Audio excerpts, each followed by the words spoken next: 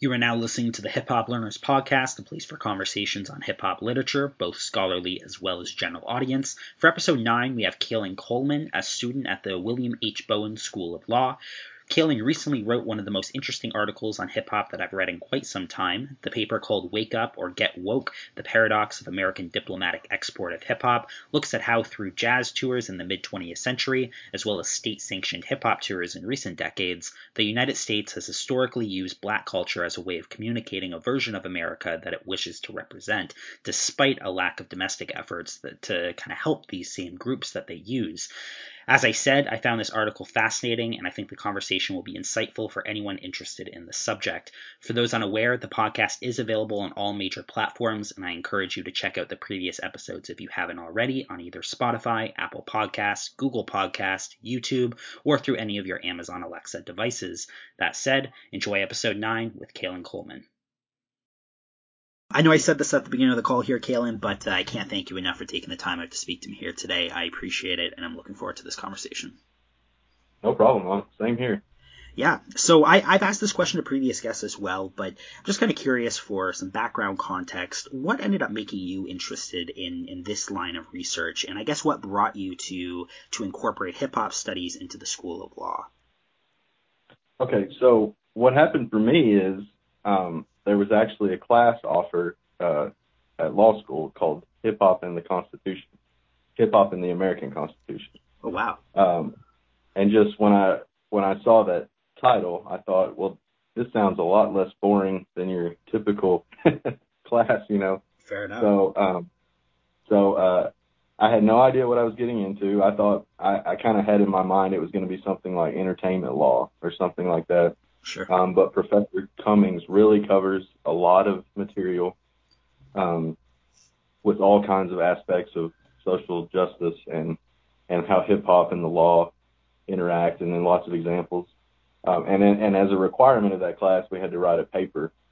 And I think for me, you know, growing up, I'm definitely not a musical talent. I'm more of as casual of a fan as you could be.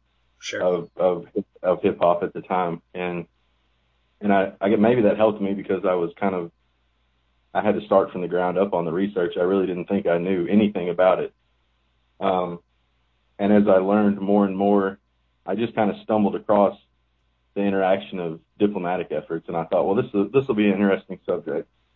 And as you do research, you start to see all these things that almost I can't think of another word than it makes you angry. You know, you hear about lynchings or just slavery in general or unfair practices through history and things that you just, I guess it's anecdotal, but for me growing up, you always had this, you know, the American dream, you know, of how great your country is. And then you start to see all these things that were done in the past. And then I was sucked in. I had to read more and more, you know, and really, really learn about it. And that's kind of how I ended up writing this paper. Yeah, it's amazing because I too, like you, would have expected it to be a course like that, an offering like that would have ended up being more in terms of entertainment law or copyright law, looking at cases like Two Live Crew in the early 90s and censorship and those sort of things is what I kind of figure that would end up encompassing. And just from the title of the paper alone, the title of yours is Wake Up or Get Woke, The Paradox of America's Diplomatic Export of Hip-Hop, is fascinating because it goes in a completely different direction than what you would end up expecting. A key concept in the paper that I think kind of needs to be understood before we end up unraveling the rest of the arguments here is that of soft power. I guess in how soft power is utilized by artist groups internationally. For those listening at home, can you kind of define exactly what you mean by soft power? Sure. So I think maybe the easier way to understand it is to think of hard power, because that one to me is pretty obvious. That's the United States hard power is everyone knows the United States has the biggest military. They're an economic powerhouse. Sure. They can influence politics that way. But soft power is more getting people to like you for who you are. So they kind of maybe, I think there was an example I remember years ago. They always talked about how Baywatch was one of the most popular programs in the Middle East. So it's the way of getting these people in other countries to like you. They like your values. They want to kind of act the way you act, and that's the way you influence them, more of your personality, instead of just saying, this is our country's power, this is what we can do. When you explain it there, and I guess when I read the paper as well, it seems very close to the idea of propaganda. How close would you say those two terms are in terms of soft power and propaganda? I think it's unavoidably intertwined, because obviously most countries are going to, at some level, use propaganda to accomplish their political goals. Yeah.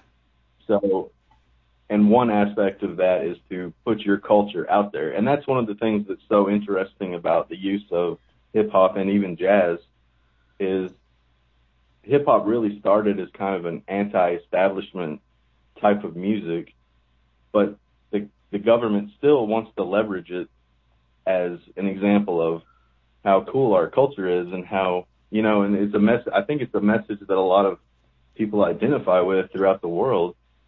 And so I think it's just too tempting to leverage that in their efforts to influence these other countries. And I guess it makes sense. I didn't expect it at all when I started researching, but in the end, it does make sense. Yeah, so I wanted to bridge this conversation. You mentioned jazz there, but I wanted to bridge the conversation to talk about the jazz tours in the mid-20th century that you talk about in the paper. This was, and I guess what follows in the hip-hop context was completely new to me. Of course, I was aware of artists like Louis Armstrong and that he traveled overseas and toured, but I was completely unaware of that these were, I guess, government-sponsored events and almost diplomatic efforts for America to save face. Can you break down the origin of these tours, the original kind of jazz tours that you talk about in the paper? Sure. So, from my understanding, the real motivator was that Russia was definitely using a lot of propaganda that focused on our racial tensions. So it's the Jim Crow era. There's tons of examples of the civil rights movement, civil rights issues. So that's I guess low-hanging fruit for them in their efforts. So the United States is trying to present this reputation of no, that's not who we are. We have stable racial relationships. And so the State Department implements this cultural presentations program and starts sending jazz musicians overseas. And that's to me, from my understanding, that's the biggest reason why, is kind of a response to Russia. But there was also an overall effort underway just for American culture in general. Yeah, then in the paper you also end up diving into, I guess, the response by a lot of these jazz artists and their hesitancy to be involved in this movement. And I think we've kind of talked about it a little bit here, but the kind of paradoxical nature of the offer, right, of the opportunity, and the kind of difficult choice that these musicians would have to be would have to make, knowing that they were going to go overseas in order to essentially serve as propaganda for a nation that treats them historically and contemporarily awful. And the injustice is still alive at home domestically, yet they're supposed to be going over there in order to kind of show a different side of America, and almost kind of lie in a case. It makes me think of and I know the conversation starts kind of diving into Islam as well, but it makes me think of the Muhammad Ali, Cassius Clayton kind of argument where the no Viet Cong ever called me the N-word, right? That's a very kind of strong sentiment throughout this paper. Yeah, I agree with that. I think it's just to imagine having to make that choice of do you feel like you're betraying your art and your society, or do you feel like you're exposing your art to a bigger audience? And that's just I don't know what I could decide. That just seems like such a tough decision to me to put someone in. Yeah, fair enough. Do you think that this kind of, I guess, activity of having musicians do these international tours in order to, I guess, maybe advocate or spread some sort of cultural awareness of America, was that happening before these jazz tours as well? I know you mentioned things like minstrel shows and whatnot in the 19th century and I guess early 20th century, but I assume a lot of those would have been domestic and not necessarily state-sponsored. From your understanding of the situation, did this start with those jazz tours? So I do remember reading there were some other efforts ongoing, like sending collections of paintings and things like that. And there was definitely a pretty concentrated effort actually coming back at us with the French trying to send a lot of their art. Britain was doing a lot of work engaging our students in their secondary education. Even Germany had kind of a failed attempt at kind of merging the collegiate level a little bit. Yeah. I'm not aware of how far the U.S. efforts went prior to the jazz effort. I didn't really dig into that as much. Sure. But from what I recall, there definitely were some, I'm trying to remember the name. I think it was in the late 40s, there was the Smith-Mundt Act, which was kind of the actual official authorization for the State Department to kind of do these efforts to kind of spread our culture and ideology. So I'm not sure if there was actually like a formally recognized effort prior to that. Fair enough. One of the subjects that the paper kind of dives into, and I mentioned this a second ago, but it's a slightly different topic, but that being of Islam and the NOI, the Nation of Islam and the Five Percenters. Where do you see these ideas, that being Islam and the Five Percenters, Nation of Islam, kind of fitting into the conversation of paradoxical diplomacy?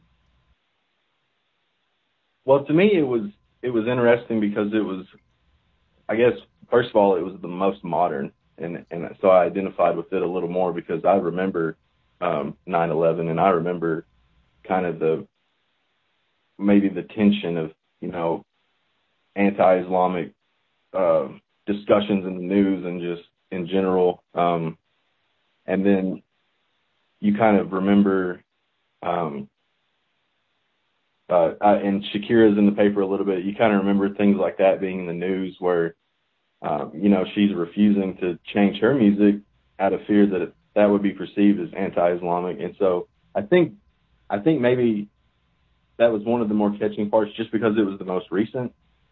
And there's such a clear example of, like, instead of just propaganda towards us, there was an actual attack. And at the same time, there was so much going on with President Bush and Guantanamo and just such a conflict to imagine that while all that is happening, while all this war, I guess, and against terrorism is going on, there are also these efforts of saying, well, let's spread our culture a little bit. Let's get these people to just like us for who we are, and I think that's what really stuck out to me. Yeah, it's another kind of interesting theme because I've read a fair amount on the Nation of Islam, let it be from Elijah Muhammad's text, like Message to the Black Man, or Malcolm X, of course, and Alex Haley's autobiography, or even Muhammad Michael Knight, I believe his name is, ended up writing like an Islam, hip hop, and the Gods of New York, and there's Wakil Allah is written on this subject as well, and just kind of the correlation between hip hop and Islam, and you kind of see that this is another instance of an ideology being expressed through kind of black art, and specifically in this case hip hop, and how artists like, you mentioned Public Enemy in the article, but Poor Righteous Teachers, X-Clan, these were Gang Starr, I think you mentioned in the paper as well. These are artists that are very much kind of spreading an ideology. And you can see a concerted effort within the Nation of Islam to, I guess, adhere to the hip hop kind of culture and community and be involved in the community in a way so that they end up having this kind of friendly relationship, and then they're able to kind of use the hip hop platform in order to spread an ideology. I don't know if it's as, I'm trying to think of the term here, but I don't think it was necessarily as like evil than what we see with the State Department kind of using these voices in order to propagate something that they're, let's say, they're not. But nevertheless, it is another case of an ideology being used, or a platform being used in order to spread an ideology, and specifically black art form as that platform in hip hop specifically. Yeah, and I think that was interesting to see how much appropriation of black culture happens in the history of the country. Yeah. And then also, like you mentioned, I think there's always been this notoriety of hip hop and rap of being misogynist or violent or associated with drugs, or kind of like you said, this evil connotation. But then you read into the history and you find out about things like COINTELPRO, and you start to think, well, who's the evil in this story? So that's definitely, to me, it was so interesting because I just felt like, and again, it's anecdotal, but I just felt like I had never heard about so many of these things before. And it's interesting to me. And I guess we see so much today that people, like the rise of social media, people want a voice. They want to be able to spread their message. And it seems like obviously hip hop is an effective way to do that because it spreads so much and so fast and been so popular. 100%. So it's just fascinating. Yeah, one of the things that I found shocking was the persistent nature of America's efforts to use black culture, again, as almost propaganda, and to somehow bypass the injustices that the country has and is performing against these disenfranchised groups. I mentioned this a moment ago, but I had no idea that hip-hop artists were kind of used in this way. There's really two examples that stood out to me here. So you had Chuck D of Public Enemy and his kind of refusal to be that voice for America, and then Ozomatli's allowance to be that voice. Do you think America choosing these voices specifically, those being kind of outspoken critics of America's domestic politics, shows that the country is trying to be better? Or do you think that they are kind of using these voices for the same purposes as the jazz tours, that being simply to, I guess, propagate a better image for America, not fully understanding the types of characters that they are reaching out to in the case of Ozomatli and Chuck D? I think it's a little bit of both, and I do mention this in the paper that, there's not one hip hop message, so you could easily have a message both ways. And there's not one government position with so many departments like the State Department versus the military. So you could easily have two separate positions concerning, topics like diplomatic efforts. Sure. And then also I think definitely picking those artists for whatever reason, and I guess it's hard to say without them admitting it, but it makes it authentic because I think there's a quote in the paper about when the State Department sent some paintings overseas and people complained that, well, these don't represent America.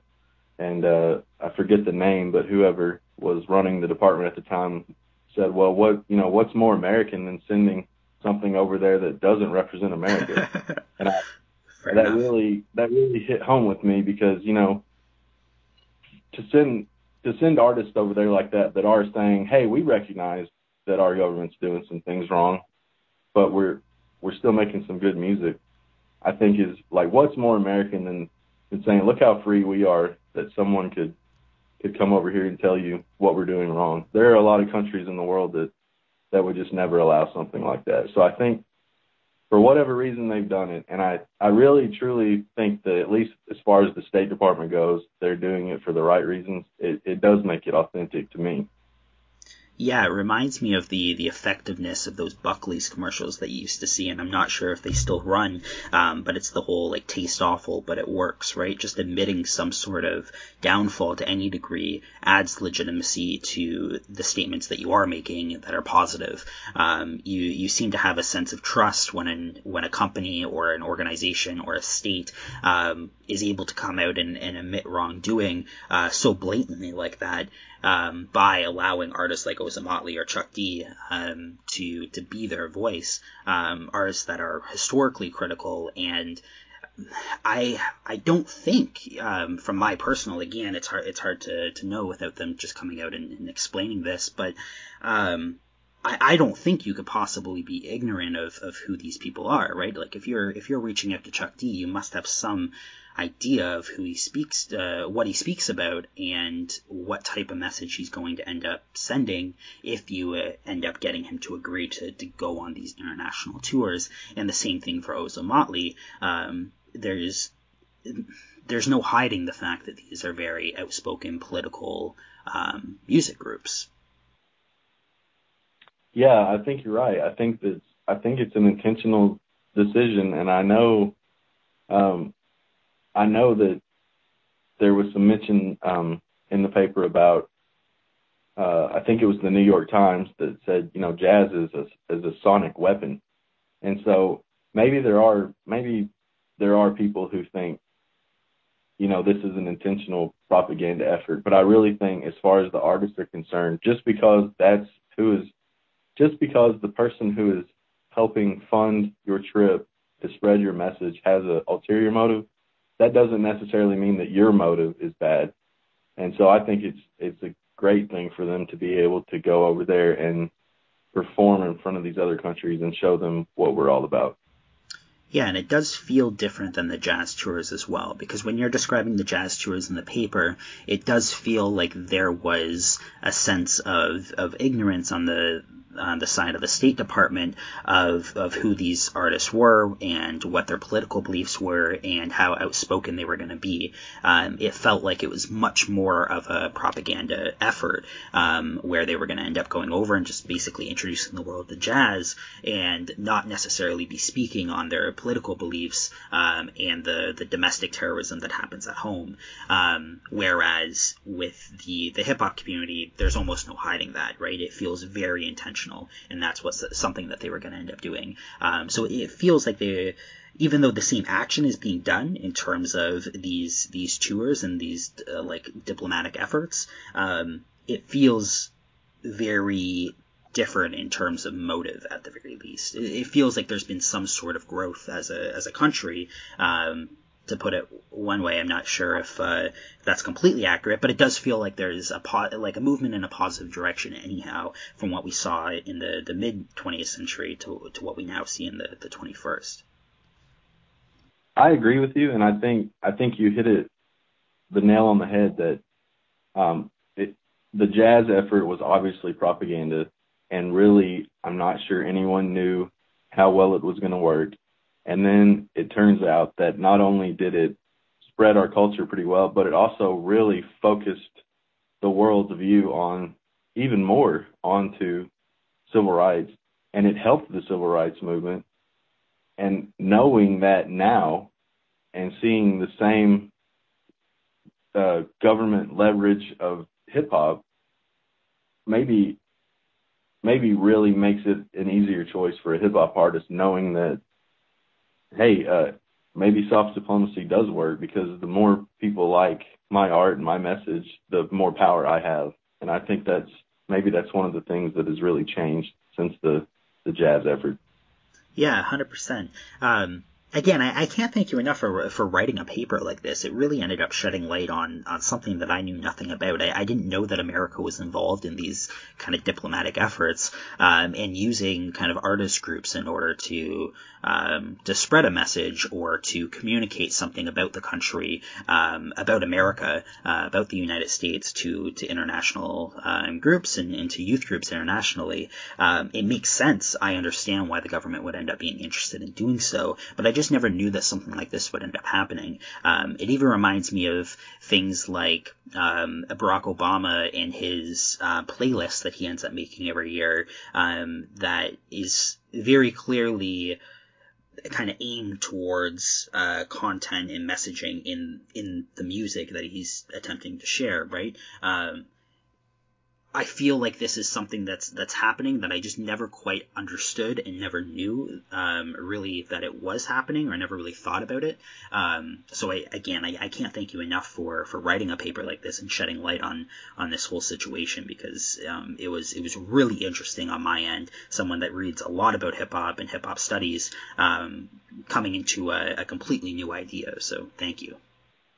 Oh, thank you. I can honestly say it was a lot of fun to write, because it is such an interesting subject, and I think, like you said, once you read about it, you realize, well, yeah, obviously this has been happening, but before you read about it, yeah, I just don't think many people know that this has gone on at all. Exactly.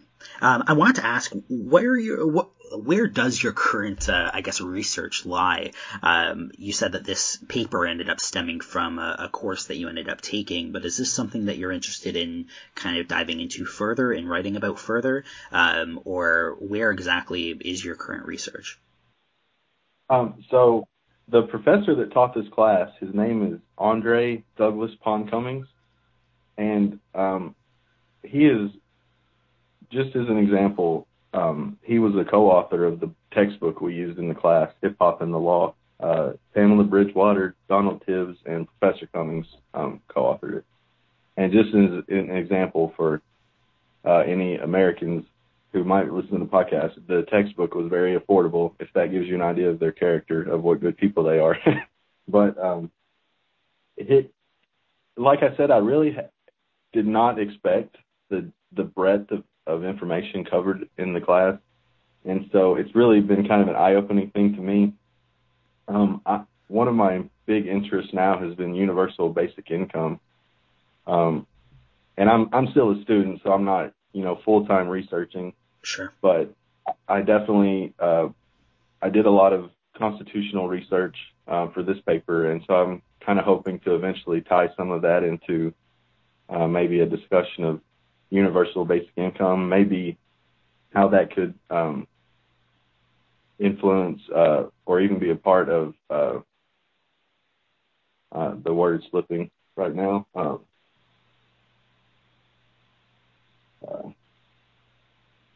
You've got it on the tip of my tongue. When you, well, I'll circle back. I'll think of it later. But yeah, so I've definitely been drawn into this subject.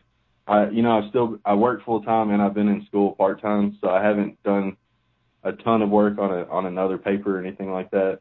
But definitely, this is, I think, to me, when you see a history of injustice like you can read about in this paper, you can't help but want to know more, because you want to help in some way or to prevent something like this from happening again.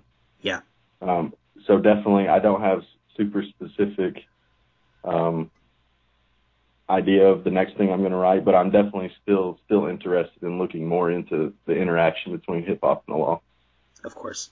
Yeah, I really enjoyed reading this paper. Of course, the content was something new to me, which I found fascinating, absolutely fascinating. It really ended up just taking me for a surprise, and I really enjoyed the ride.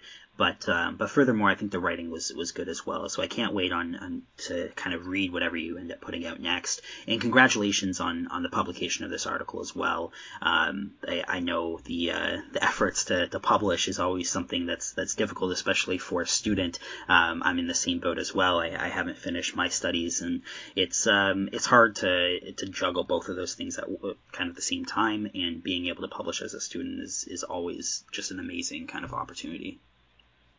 Oh, thank you. I appreciate it. And I finally realized, I was thinking about how universal basic income might be a way to accomplish reparations, because I think that's a very contentious topic, but I think there's a big movement going towards the possibility of universal basic income. So that's definitely something I hope to write about in the future.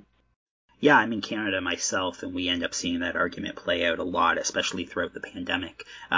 Just the fact that we've been able to provide what we call CERB, and I forget exactly what it stands for, Canada's Emergency Response Benefit, I guess. Yeah, it must be that. But we've been able to provide a fairly substantial amount of the kind of monetary value to the population that's in need of it. And the conversation has thus kind of shifted into this idea of universal basic income and how do we transition from the CERB program that we had in response to the pandemic to something like a universal basic income. And we have a few different parties in Canada, notably the Conservative Party, the NDP, and the Liberal Party. And it really feels like the NDP party is fighting for those sort of ideals. And we start to kind of see the Liberal Party also joining in on those conversations. So UBI is something that I also I think is a very positive thing. I think it's worked out very well for other countries that have kind of employed it, and I hope to see it more effective in the Western kind of world. And I think in terms of reparations for things like slavery, I feel like that's a really interesting argument to start making, and I'd love to be able to read about that as well. Awesome. That sounds great. Thank you so much. Yeah, of course. Thank you again for coming on. I'd love to keep in contact whenever you do end up having new material published. And if it does kind of correlate with the, I guess, the idea of this podcast, I'd love to have you back on as well to discuss whatever it is. Well, that sounds great. I look forward to it, and I'll keep listening. I appreciate you having me on.